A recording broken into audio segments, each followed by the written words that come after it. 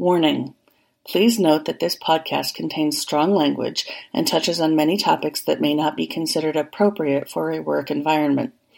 If you choose to listen to this podcast where you can be overheard, we are not responsible for the consequences of your decision. You've been warned.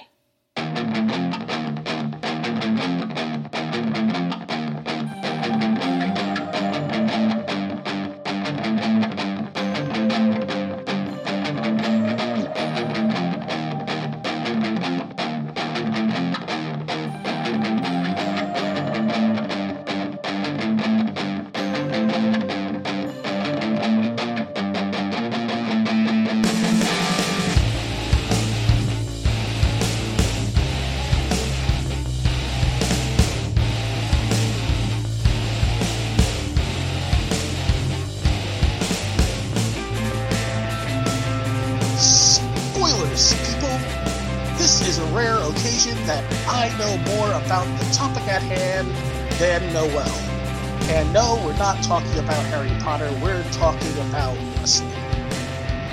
I know very little about the wrestling, but there is, women in wrestling and feminism to be discussed in wrestling, so we have some awesome guests to help fill in my copious lack of knowledge, and this should be a pretty cool episode. And they're not a bunch of white guys like me to fill her in either. So, to get the business out of the way, you can find all of our information for the podcast at xchromosomepodcast.com. This will have links to all of our social media, to Twitter, to Facebook, to Instagram, to everything, including things such as our Patreon, our direct link for donations, and also for merchandise. We have a new design up about stop sending nudes. Feel free to look at that. Special thanks to Noel's spouse for coming up with that acronym. Now, we're also going to be going through and doing a lot more topics on future shows. So, we want this to be not just a platform of various topics at hand, but we want to be able to hear from you and basically raise your voices. Yeah, because we're not beholden to things like sponsors or, the man in general. We want to make this a podcast that you really want to listen to. So let us know the topics that are pressing on your mind so we can address them. All right, and however, this episode we might be beholden to the man, so to speak, as we're going to talk about this woman wrestling, including things such as the man, Becky Lynch. I would like to go through and introduce our two guests, Ashley Leckwold and Ciara Reed. Yes. All right, let's have you introduce yourselves. Let's go with Ashley. Tell us about yourself. As I mentioned, I am Ashley Leckwold. I have been a writer for Pace Magazine, Pro Wrestling Sheet, Daily DDT, which I've kind of had to take a slight break from, but should be back at it soon now that I'm going to finally have a working computer soon. So I've been into wrestling for about almost 5 years at this point. Mostly covered WWE stuff in the past, but I'm taking a break from WWE, and mostly my main interest right now is in the Southern indie scene as well as the Midwest indie scene, and most anything you could probably find on independentwrestling.tv. And Ciara, what about you? Let's see. I've been covering women's wrestling solely for a very, very long time. I can't even tell you when I began that journey. I first started over at angrymarks.com, and then I started writing for a short-lived magazine called Ring Sirens. And then after that, I jumped over to Ring Bells, which is like a lot of people might recognize the one article basis that I use called the Ring Bells Roundup. That's where that came from, that site. And once that site closed down, Lee Burton gave me the article as a piece to take with me wherever I went to cover women's wrestling. So I took that right over to Pro Wrestling Ponderings. And I also cover it over at Squirt Circle Sirens. So that's basically where I'm at nowadays. Oh, so get this out of the way just so we can get a base about things. Who are currently your favorite wrestlers? Let's just split one woman's wrestler and one male wrestler. Ooh. Oh gosh, I gotta think about that. I would say my favorite male wrestler, because like I said, I kind of always distinguish it between like WWE and like indie scene as well. I mean, because my favorites of all time are still like Finn Balor and Bailey. Again, only been into wrestling for about 5 years, but currently I would say my favorite men's wrestler on the indie scene is Effie, and my favorite women's wrestler is, oh gosh, I'm like thinking of so many that I really love, and it's like kind of my brain, it's kind of like stopping in my brain. But I would say at this hot second, yeah, no, I was gonna say Chris Statlander, and she is very close, but it's actually Solo Darling. All right, because I haven't seen an Effie match yet, but I did go through, and Boston had a quote unquote secret show for Beyond. Mm-hmm. And I saw the match between Solo Darling and David Cross at the secret Beyond show that they had in Boston. And that was also the first time I actually saw Chris Statlander too, because she was facing Kimberly, and the first time I ever saw Orange Cassidy, where where he won the title because Kimberly knocked out Statlander with the belt and then covered. So that sounds about right. So yeah, that was a new experience for all those people for me. Yeah. I actually ended up recommending Beyond to somebody behind me at Dynamite this past week, because I ended up going to the recording for Dynamite in Nashville, and somebody was like behind me during the recording of AEW Dark was like, "Oh, I've never seen Statlander before. She's really good." I'm like, "Then go check her out on Beyond on IWTV. She's done a lot of great stuff there." Yep. And Ciara, who are your current favorite wrestlers, male and female? That's a hard one because I have several favorites. Off top of my head, I would say as far as female, Maiko Satomura. It's just, for me, it's just like you just can't go wrong. Like as soon as you see her name versus somebody, you're just like, I don't even care who she's fighting. I just want to see her. Like it's just, I don't know. She just has that essence where it's just like, you just not only enjoy it for just like the pure art of it, it's just how she does everything. It's just like, I've seen plenty of Joshi wrestlers in my day because I watch a lot of Joshi, but there's very few that I can say when I can sit there and watch and just be like, wow, like I'm completely blown away. And she's one of those ones, you know. As far as male, there's so many guys, you know, there's like far as the current products and stuff, I'm not really caught up on like the indie side when it comes to the guys. I'm more versed in the women's side of things. But like one of my all-time favorites out of the indies would be Low-Key. And I don't know, it just maybe the first time I seen him, just like, you know, the first time a lot of people seen like Bryan Danielson, you know, it just something stuck with you. And I've always enjoyed his ring work. I mean, never mind, you know, supposed antics he does outside the ring, but you know, I can't really say I've seen maybe one match of his that I did not like. So he's one of those ones up there. So he kind of influences what I like when it comes to male wrestlers. Well, he'll kick your face off too. So yeah, that's true. I've seen him practically kick a couple people's faces off, and you know.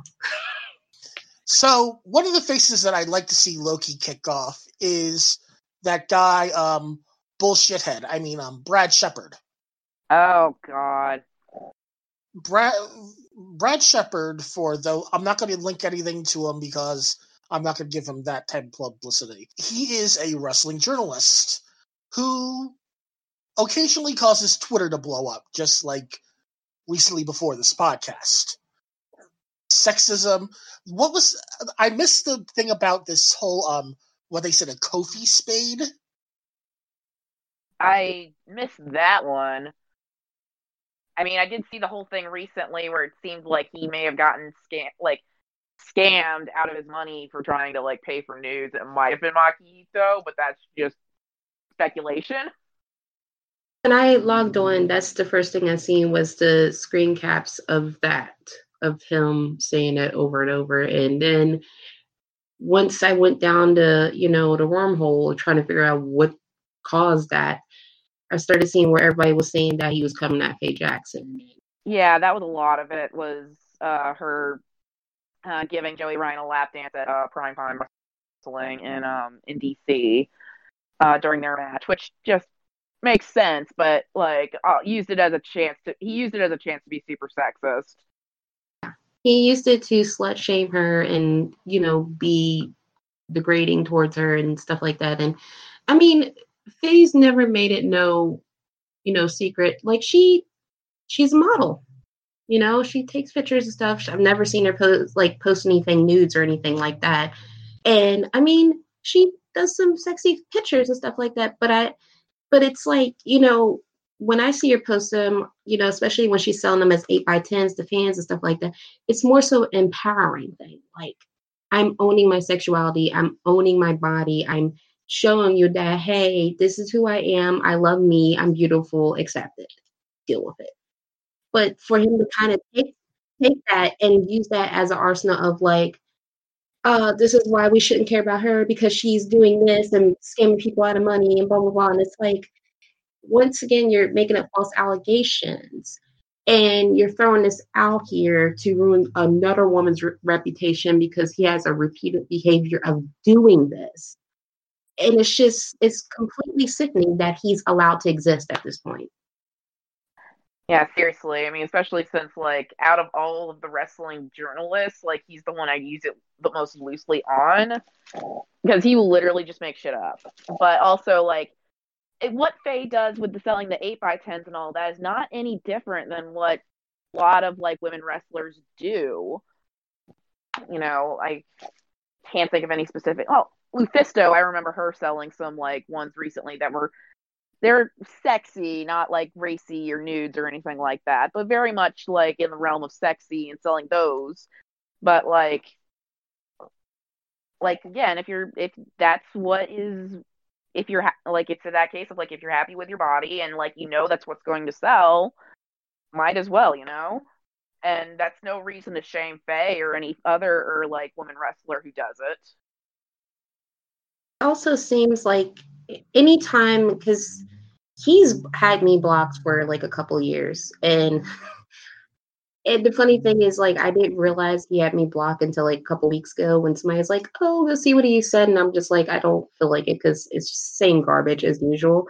And then I was like, oh, he blocked me, but then I realized why he blocked me, and it was because when he first started doing the whole scoops thing, he was going around posting fake stories about certain wrestlers, and I called him out on it.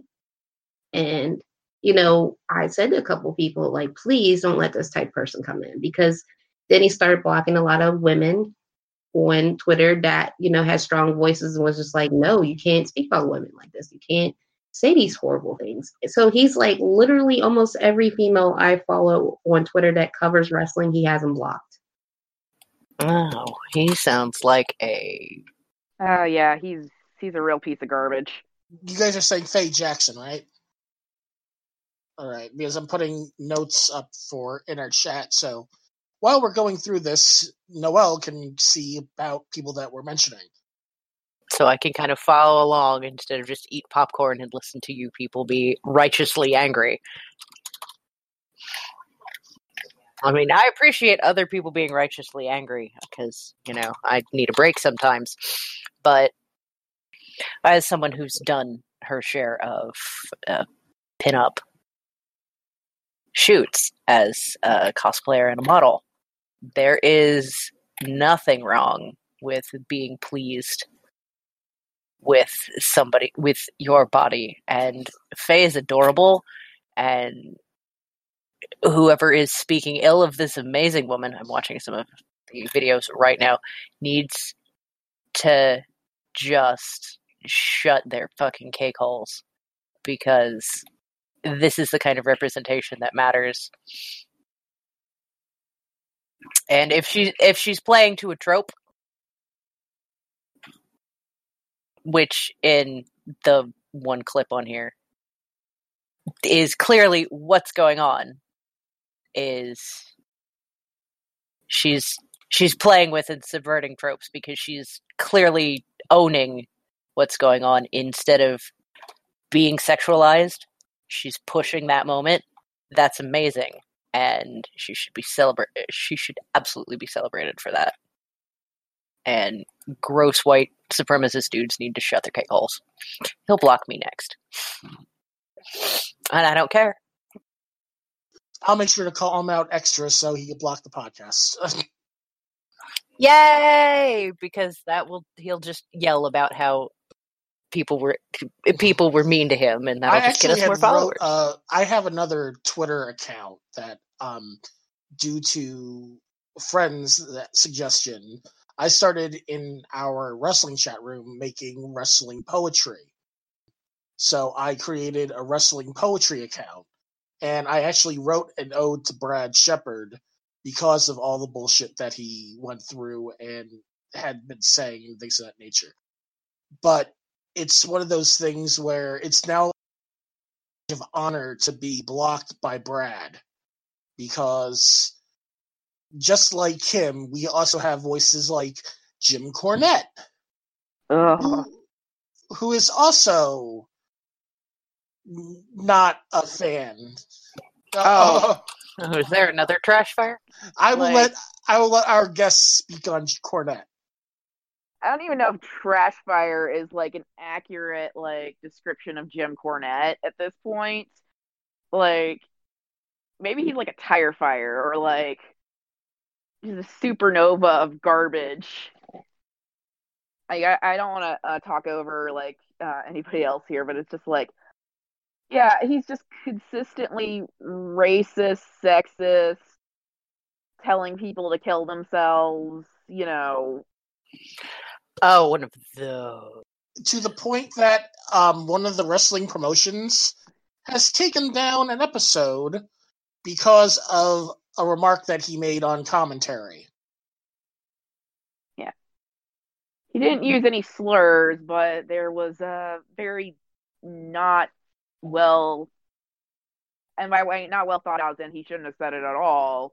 I'm going to repeat the comment because I am the white guy, and I'm going to quote the white guy. Go for it. Jim Cornette's comment that offended fans was, Trevor Murdoch is the only person who can strap a bucket of fried chicken to his back and ride a motor scooter across Ethiopia. Trevor Murdoch can take care of himself.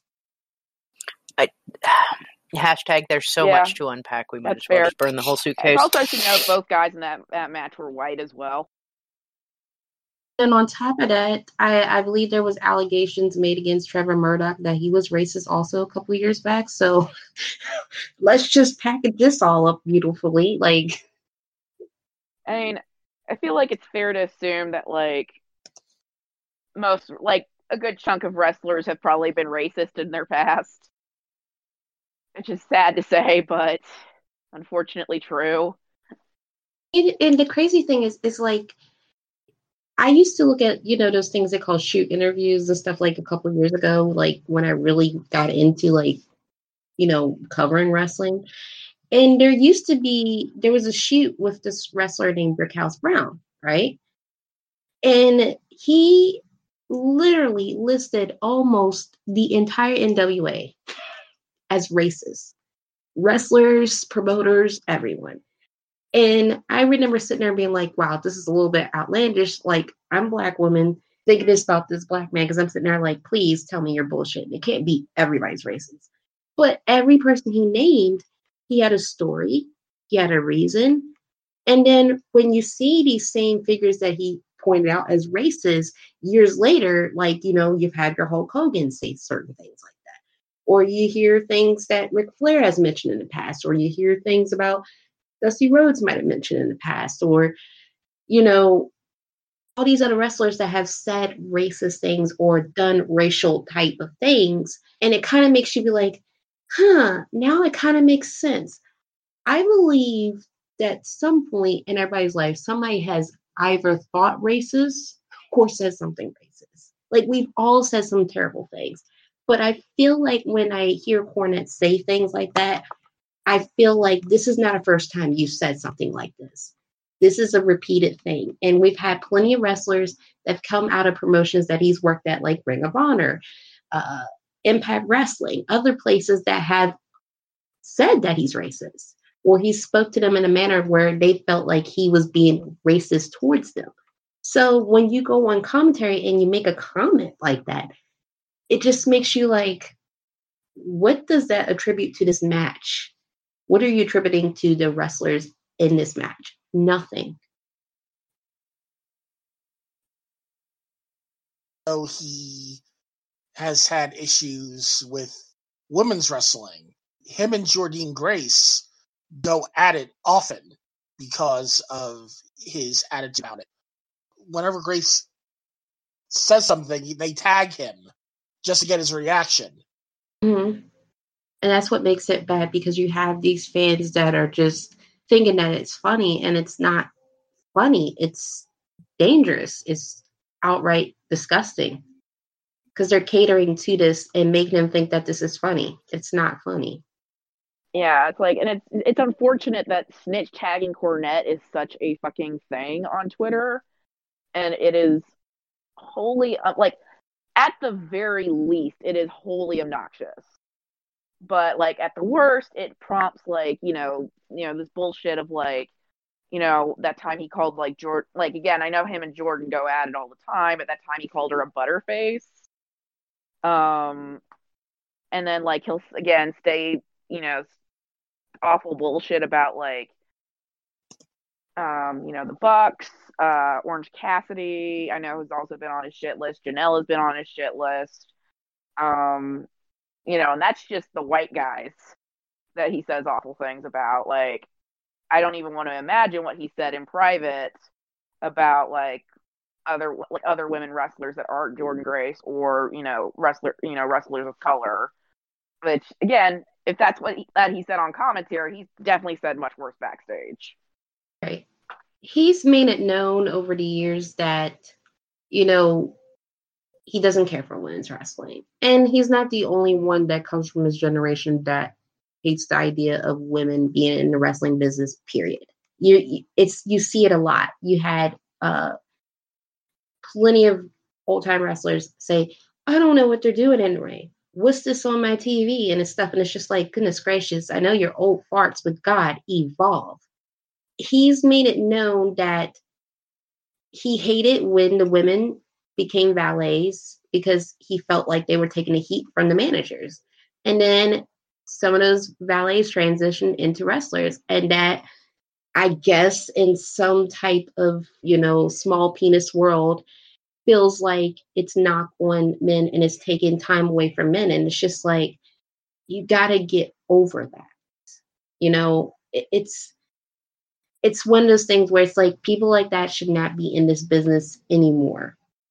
We shouldn't be giving them jobs. We shouldn't be keep touting them as legends. Like, yes, he's done a lot of things, but are we going to always uphold him for the good things he's did plus the bad things, and just like, well, he did all these great things with tag teams, but yeah, he said a lot of racist things, but never mind that list. Like, are we going to keep doing that? Like, we can't keep excusing that behavior no matter where he goes, period. One, it's 2019. People still use butterface as an insult. And two, all broken stairs need to go the fuck away.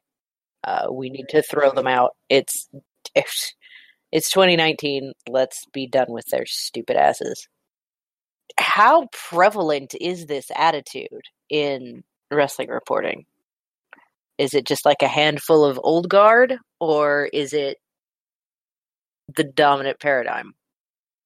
It's one of those things that there's still a lot of the old guard, like, especially Dave Meltzer is still the number one like source that people go to with regards to wrestling reporting.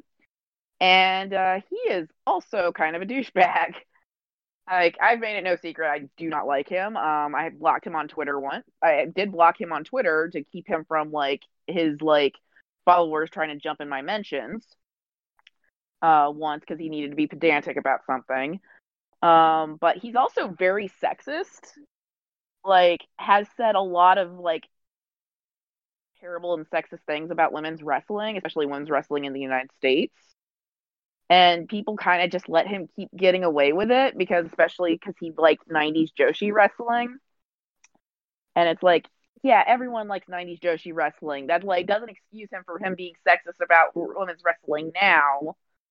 Like, what was that comment he said about the Mae Young Classic? About, like, when they were recording, he said something like, the thing about women's wrestling in the United States is that you have to say it's good even when it's not. Yes, that's what he said. Mind you, he hadn't seen any of the matches yet. Like, they were just recording. They hadn't aired. Ugh.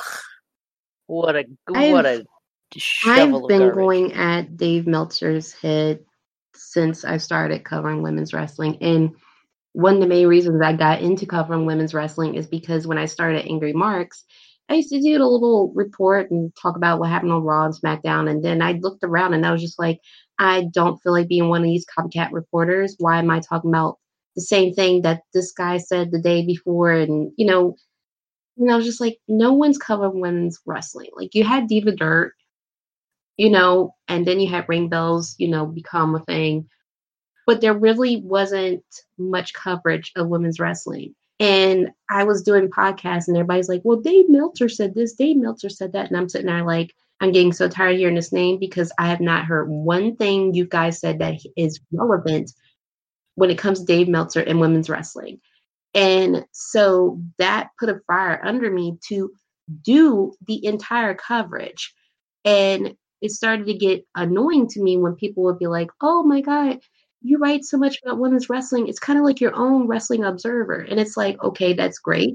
But at the same time, that's kind of an insult because I take pride and dedication into covering what people would call a niche of a sport.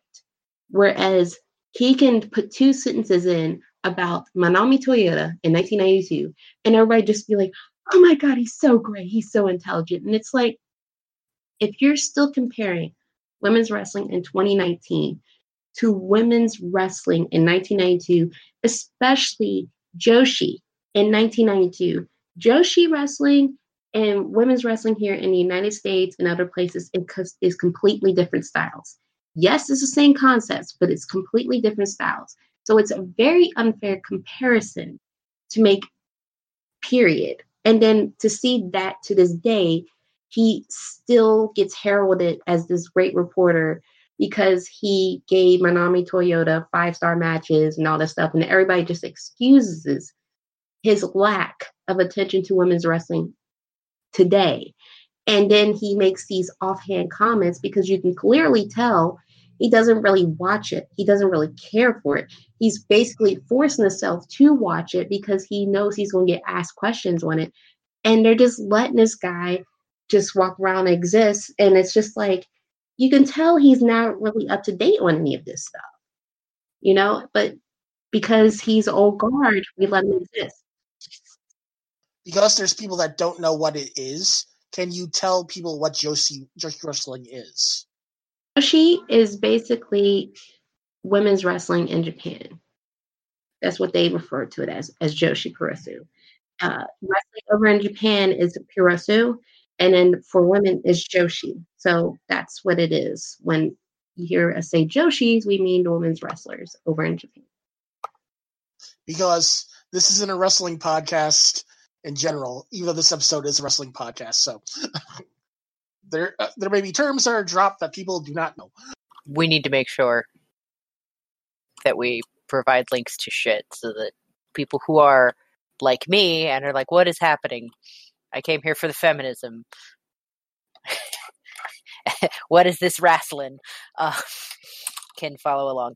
I made some educated guesses based on context, but we should be.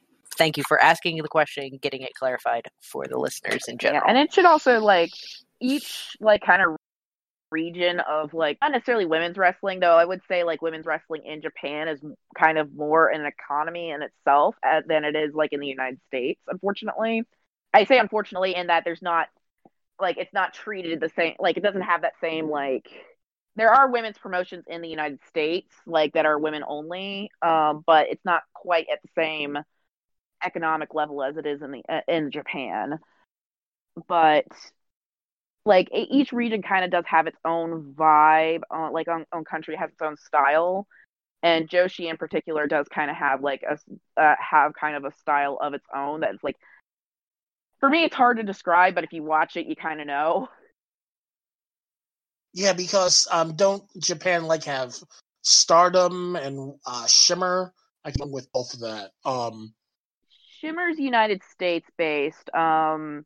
Yeah, Stardom, Die Girls, Sendai Girls, Ice Ribbon, Oz yeah, that I wasn't Academy. certain if I Yeah, yeah, it's like I it's like wasn't certain maybe if I about 15 promotions.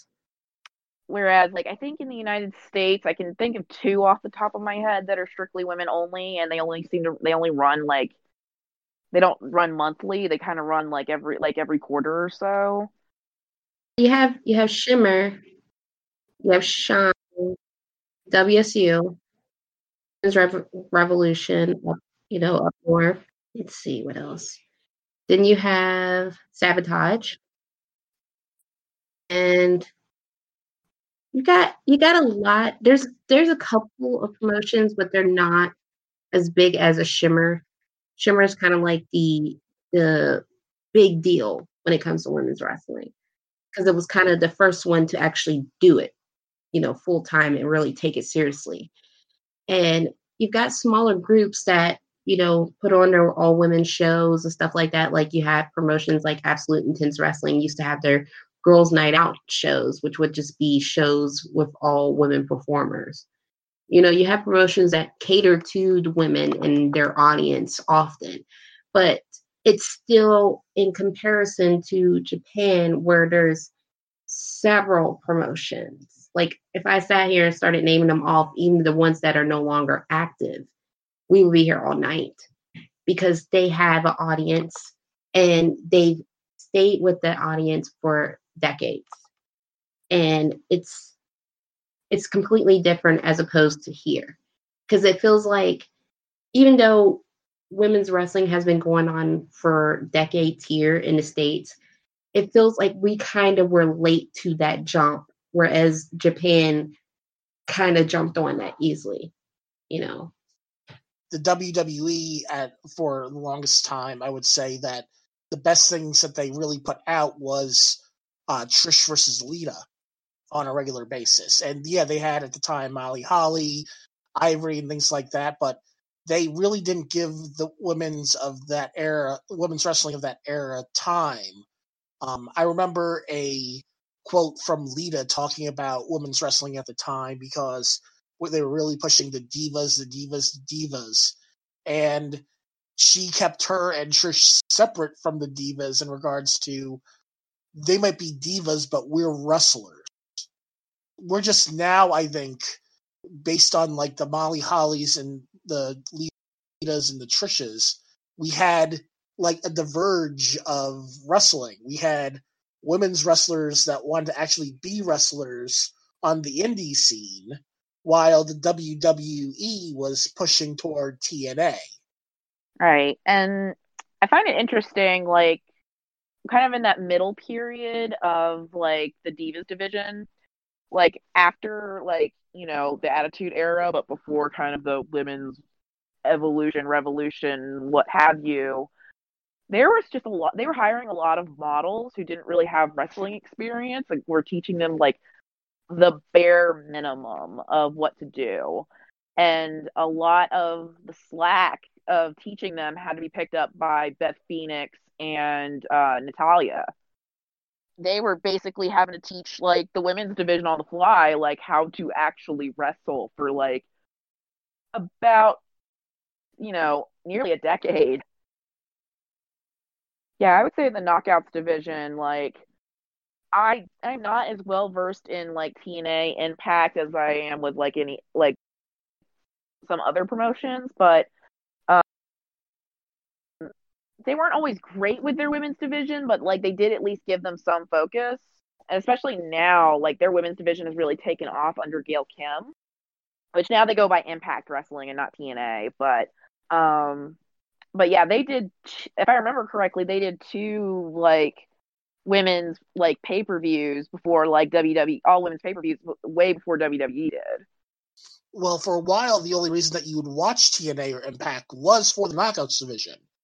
Because the Knockouts division was doing something that the company was not doing. WWE was hiring a lot of models, and the main reason why they were hiring a lot of models is because they had the success of Trish Stratus. And you had Trish Stratus go from being a fitness model to basically an all-around legend, the greatest of all time, women's wrestler in that company in a very short amount of time. Like if you sit there back and look at her career, you just be like, wow, she became that great so fast. So they wanted to capitalize on that, and they figured hiring a bunch of models, they will have that same success. But we've seen a lot of times that a lot of those models will get released, or they wind up just leaving the business altogether. And the sad part is a lot of them got injured in the ring because 1, they didn't have the technique down. 2, they weren't being taught the technique. 3, they were just thrown into the business. Like they signed a contract, was guaranteed all this money and fame exposure. They didn't know what to wrestling was, so they were kind of like, just, newborn babies.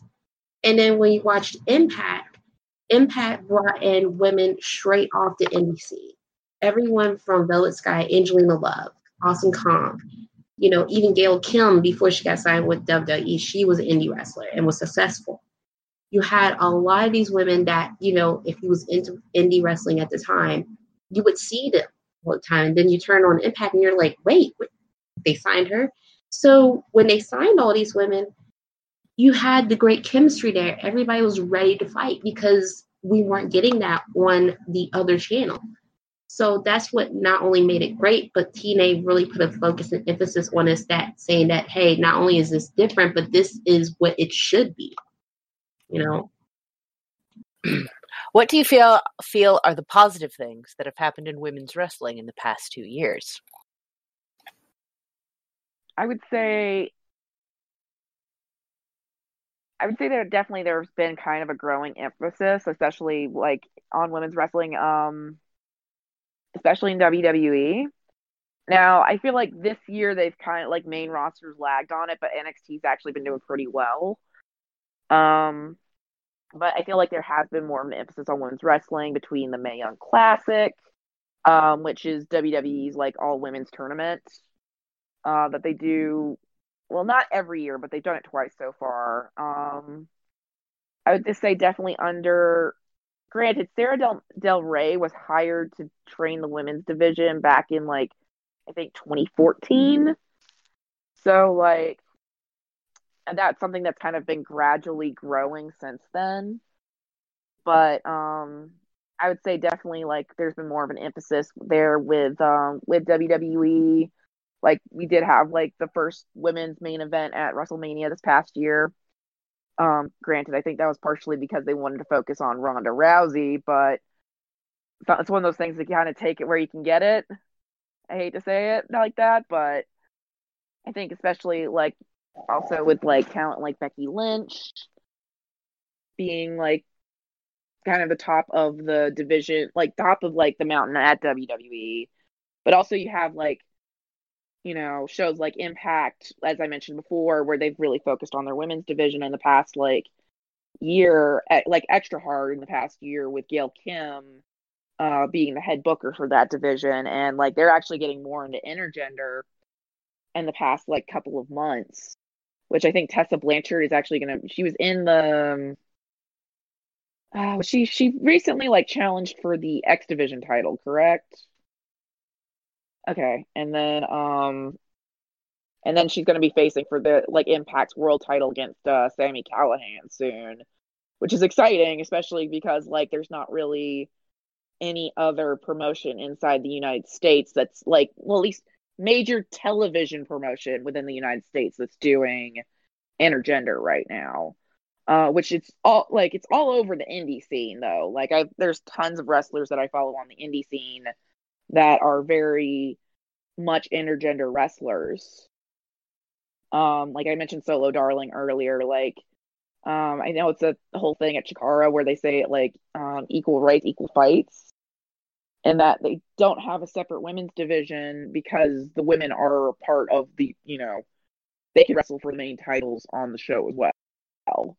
And right now, like the women's, basically like the Bird and the Bee are holding their tag titles currently.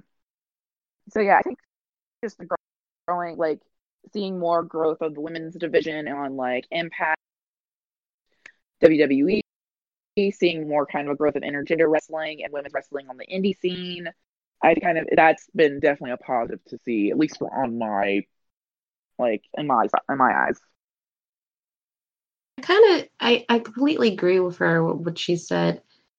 It feels like in the past 2 years, we had, the hashtag kickoff on Twitter, give divas a chance a couple of years, and that kind of, spearheaded this women's revolution turned into evolution in WWE's programming. And, we saw some big names, come up from their developmental, program NXT be brought up on Raw one night just out of the blue. And over that time, we saw how the product kind of shifted in terms of how the women were being presented. Like, yeah, we still have those moments where we have those really awful storylines that are just cheesy and we need to get rid of.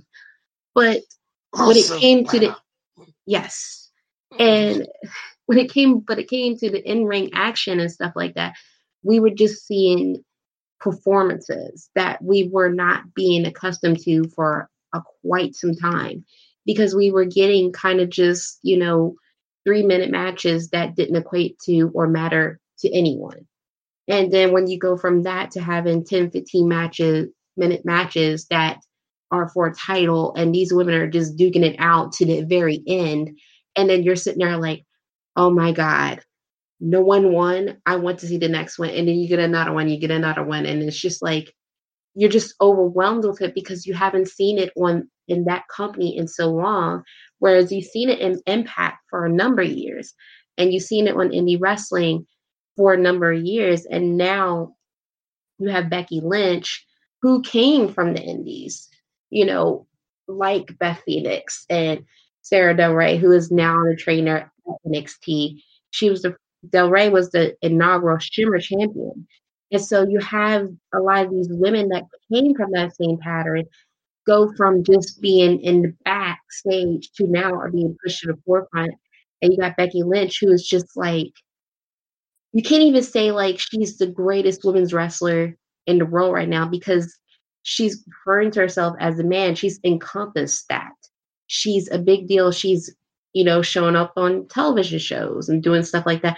We hadn't seen that with the women in such a long time, especially when they're referring to her as just Becky Lynch and not so-and-so this, so-and-so that.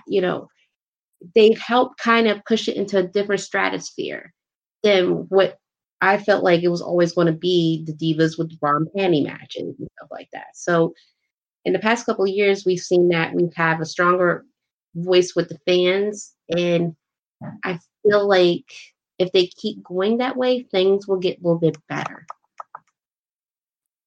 All right, it was mentioned about intergender wrestling.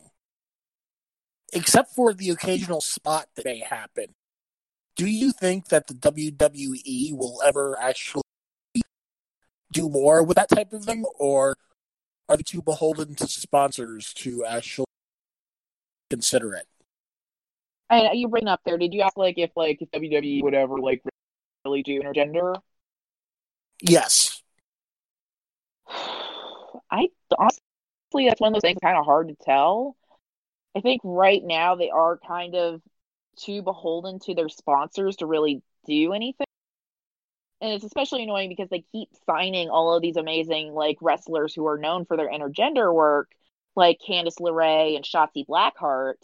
But and Mia Yim, forgot to mention her. And those aren't the only ones. I would say probably like a good, like if not half of the roster at NXT, maybe like I'd say like half to 65% of the roster at NXT currently has intergender experience from if not more. Say also the current roster too, because a lot of those women did do intergender wrestling on the indies Yeah. when it wasn't a thing. So almost Yeah. everybody's had that experience. Yeah. It's one of those things that it's more common than not with like the current WWE roster. I would like to see it, honestly, but it's one of those things that I'm not certain. Like, some people are gonna, like, I think sponsors are gonna have to chill out just a little bit in a very quick time in order for that to really start happening. Which I think the crowd is ready for it, but I don't know. There's an audience for it, but it's just when it comes to their sponsors and the politics that go on with that, they're going to be too scared to, jab that knife, because they're going to wonder, okay, are we going to lose sponsors? Is this going to cause this type of attention? And the company, as you see, they try to get away from any negative attention as soon as possible. Anytime somebody says anything negative about that company, they come out with all these apologies and excuses. It's just like, Jesus, calm down. Just accept defeat one time. But they have so many women on the roster, and they're signing even more that have that experience. Because when it comes to indie wrestling, it's like almost everyone has had that experience. You have a few wrestlers that will not do intergender wrestling, and it's because of their own bias. And then, you have some of them that just don't believe men and women should wrestle in the ring together. But I wonder if there will ever be a time where we will see a female become another China. And I feel like at this time period, we have that potential for that to happen again.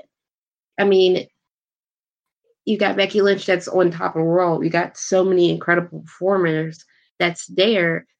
And, nowadays, like when you see some of the women performers next to some of the guys, you can be like, oh, of course she can beat him. Like, duh.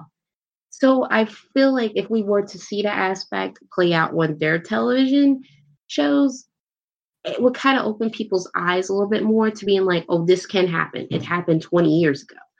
But it's just if they want to take that plunge again. One of the things that was brought up on Twitter recently, and I think Ciara was liked the post about it or something of that nature. Right now, we have a group of WWE wrestling legends like Triple H and The Undertaker who will come out to do like a match every once in a while because they're legends. They can bring a pop. They can bring a show of the audience. Do we have anything like that for the future for women's wrestling? Like, because we have an old timers network with old timers that will come out. Do you see this ever happening with the women's wrestling? I mean, I would say the closest we have currently would probably be like Trish and Lita. Because I mean, they brought them back for Evolution, and Trish had a match at SummerSlam, right? Oh yeah, you're right. She had it with Charlotte. Ciara, do you have any thoughts on that? Not really. It's an interesting question. I've been sitting here thinking about it, So I never really thought about it too much, really. All right, let's start with Ciara for the next question, just so we can make sure that everything's going through. What do we need to see happen for the continued future and growth of women's wrestling? And the first things we need to see happening is getting all this toxic behavior out of women's wrestling, period. Whether it's the promoters being scummy, whether it's other wrestlers within the business being scummy, fans perpetuating terrible behavior online, fans turned into journalists that are perpetuating terrible behavior online. We need to eliminate all of that because all of that is detrimental to the growth of it, period. Like all it takes is one person's post that's super degrading. All it takes is one scummy promoter backstage saying no women on the card. That's detrimental. It just takes one action and we can go backwards 50 years. So that's one of the biggest things we have to eliminate for the growth. Another thing we have to do to keep it growing the next couple of years is be completely supportive. Like, even if we don't like said wrestler A and we prefer, say, wrestler B, okay, you can like whoever you like. We all have our bias against who we like, but we shouldn't go and harass people. We shouldn't go and just be completely assholes towards another wrestler. Just be so supportive, inclusive, and support the whole movement. That's what's gotten it this far, of fans pushing for this moment, fans pushing for the main event at WrestleMania to happen and stuff like that. Like, if we keep going down that trail, it's just going to get bigger and bigger. And you never know, maybe in a couple of years, women might have their own show. You know, something we've never seen. You know, we have places like WOW, we got the documentary on Netflix, Glow. WOW's basically the birth child of that. And you have these moments where you have their all women's promotion, but you never know. It might be a possibility with WWE. So that's what we have to do in the next couple of years for it to keep growing and getting better. Yeah, I definitely agree with Ciara on that. I think also just, it's also pushing for those firsts to like have seconds, thirds, fourths. Like, it's definitely pushing it to be a regular occurrence, not just like something that like, a promotion does every like once in a blue moon to like appease like a fan base. Like, I was honestly surprised it took them about until this year to have a women's Hell in a Cell again, after they did that first one with Charlotte and Sasha, like about in like what's it, 2016, if I remember correctly. So it's like I think it's pushing for like those historic firsts to have like repeat instances that it's just like it just becomes like just as regular as any sort of men's gimmick match or any sort of men's match in general. Just so like again, it's just sort of riding off of like Ciara's point. We're going to see what we could do about. Unfortunately, due to the technical issues, we're probably want to have we cut this a little bit short as usual than usual because everybody stinks in regards to except for Ciara and Noel. Half the podcast right now is just crapping out on us. So let's go through and do some type of closing statement, so to speak. What do you think that people should know if they want to follow or get into or support women's wrestling? Let's see. You have plenty of outlets that you can go to learn about women's wrestling, support it, keep up to date on news. You got Swerve Circle Sirens. You got plenty of sites. I can't even name them off the top of my head because there's, over the past couple of months, so many of them have popped up. My friend Kristen Ashley runs a site. She also does a lot of coverage for women's wrestling over at Fightful and other places. I cover women's wrestling. You have very few podcasts out here. There's one, Not Your Demographic. Online, you might come across a couple sites that have information on like Joshi Wrestling, women's wrestling in Japan. There's just so many avenues you can go across. And I mean, if you find me on Twitter and you want links to certain things, just let me know. I can send them to you. Like, I'm always reading a new article. I'm always keeping up to date on certain things. So yeah, there's plenty of information out there. Is there any specific women's wrestler that you think that people really should go through and look into or anything of that nature? There's plenty of them. I'm just going to recommend a couple off the top of my head. I want to say Nicole Savoy. She's former Shimmer champion, great all-around, technical wrestler and just amazing. Another one, which is one of my favorites, Madison Eagles. She's also a former Shimmer champion, but she's just a legit badass in the ring. And it's quite a shame that she has not been signed by any of these companies. And, I basically consider her the godmother of women's wrestling in Australia, because she was one of the very few, along with, Billie Kay, who's in WWE nowadays, and, Shazza McKenzie and a couple others that first ventured over here to the States to start wrestling for Shimmer and getting, that exposure. And now, Shazza, doing spots on AEW and popping up in NXT and stuff from time to time. So it's worked out for them. I want to recommend a Joshi. I want to go with Stardom because it's one of the most popular promotions over in Japan. I want to recommend Arisa Hoshiki. She's really, really great. She started wrestling when she was like maybe about 15, 16, and she retired for a couple of years, and then she came back. And, watching her then and watching her now, it's just like, I'm just like, wait, you're still that good. It's like she has not lost any time of being that great in the ring. So she's one of those ones I would recommend too. All right. And Ashley, same questions. Like Ciara said, there are tons of great resources out there. I believe the site that Kristen runs is it Bell to Bells, if I remember correctly? Kristen was actually going to be on this podcast, but she had to drop out last minute. Oh, boo, Kristen. That makes me sad. Yeah, that just means we'll have to do a follow-up episode. Right. Yeah, just and when I actually have my mic and my computer set up, which I just ordered a computer today, so yay.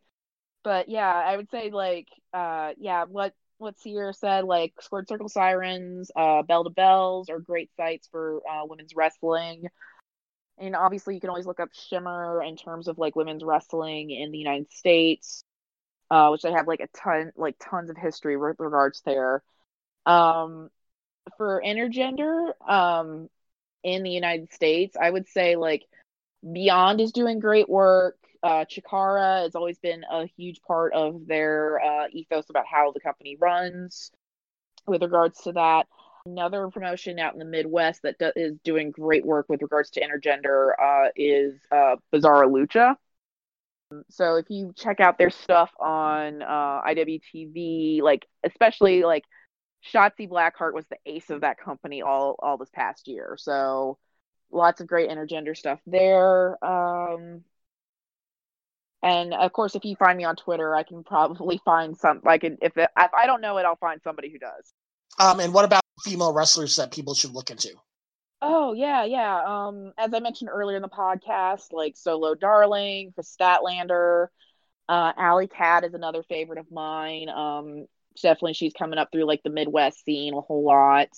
So she just got signed by WWE, but Shotzi Blackheart is also another great women's wrestler. Oh my gosh. Willow Nightingale, who she's in a tag team with Solo Darling. I'm trying to think of who else. Danny Jordan, who's actually she's a Georgia-based wrestler. Both her and Aja Pereira are Georgia-based wrestlers. And Danny was actually just on AEW this past week. She ended up being in a squash match with Nyla Rose, but it's still very exciting to see her, especially because I was there in the audience. You just bring up a point. We didn't really talk about the strides that AEW has helped with women's wrestling in regards to Nyla Rose with her being a transgender women's wrestler and up there fighting for the title, plus Aubrey Edwards being almost main eventing as a referee for AEW too. Yeah, I think AEW has been doing some great work with regards to their women's division in terms of visibility, and again, Aubrey, going to Dynamite last week, the crowd loves her. This is the type of crowd that knows who refs are, and they love Aubrey. I think she's probably the second most popular referee there behind Rick Knox, and which is just well deserved. But I think there's still a lot AEW can do to kind of bring focus to their women's division, because they do have a lot of work. Yeah. Yeah, because like right now it just feels like the only real story that's going on with the women's division is Brandy being a witch and summoning Awesome Kong, and I don't know what's really going on with that. I like seeing more of Awesome Kong. I hope they follow up on that match they teased with Aja Kong at some point. But like, it's one of those cases where like Cody blamed like their lack of focus on the women's division so far on like visa issues, and it's like, okay, I mean I can understand that from like from a business perspective, especially because there's a lot of wrestling promotions that have had problems with that recently, but they still have a ton of like women talent that they've signed that don't have the visa issue. So why is it that you're still not focusing or giving them time on the main show? All right. So where can people find you? For me, you can find me on Twitter at MissKittyF. That's also my Instagram. Things I'm working on right now. I should have my Patreon running soon. If you check out my Twitter page, my Itch.io account is at the very top as a pin tweet. So that's where you can find comics I have written, as well as zines I have curated. And then I also have a podcast of my own, which is not about wrestling, but is about Power Rangers. It's called Rangersplain. I do it with my best friend Jay Smith. We're currently on hiatus, but we should be up and running back running again within the new year. All right, and Ciara? You can find me on Twitter at CIARA9189. I tweet a lot about wrestling. If I post any articles, I usually always post links to them, but you can find a lot of my older articles on ProWrestlingPonderings.com and Square Circle Sirens. And yeah, just be on the lookout because I'm going to start writing again soon when I get downtime. Sweet. Because more voices are better. One day we will have another wrestling podcast on this not wrestling podcast platform when we get people organized and everybody's technical aspects are working properly. So that being said, we're going to go through and sign off for this episode. Again, everybody, if you want to check us out, we're located at xchromosomepodcast.com.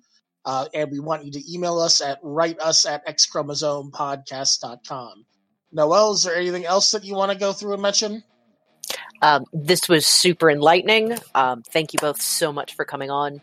This was cool. I can't wait to do it again and talk about more of these intersectional issues in what is a traditionally hyper-masculine space, and how we're conquering it one innovation at a time. All right. So that being said, my name is Bill. And I'm Noelle. And we're going to kick out the bot. Yeah. So, Craig, get out.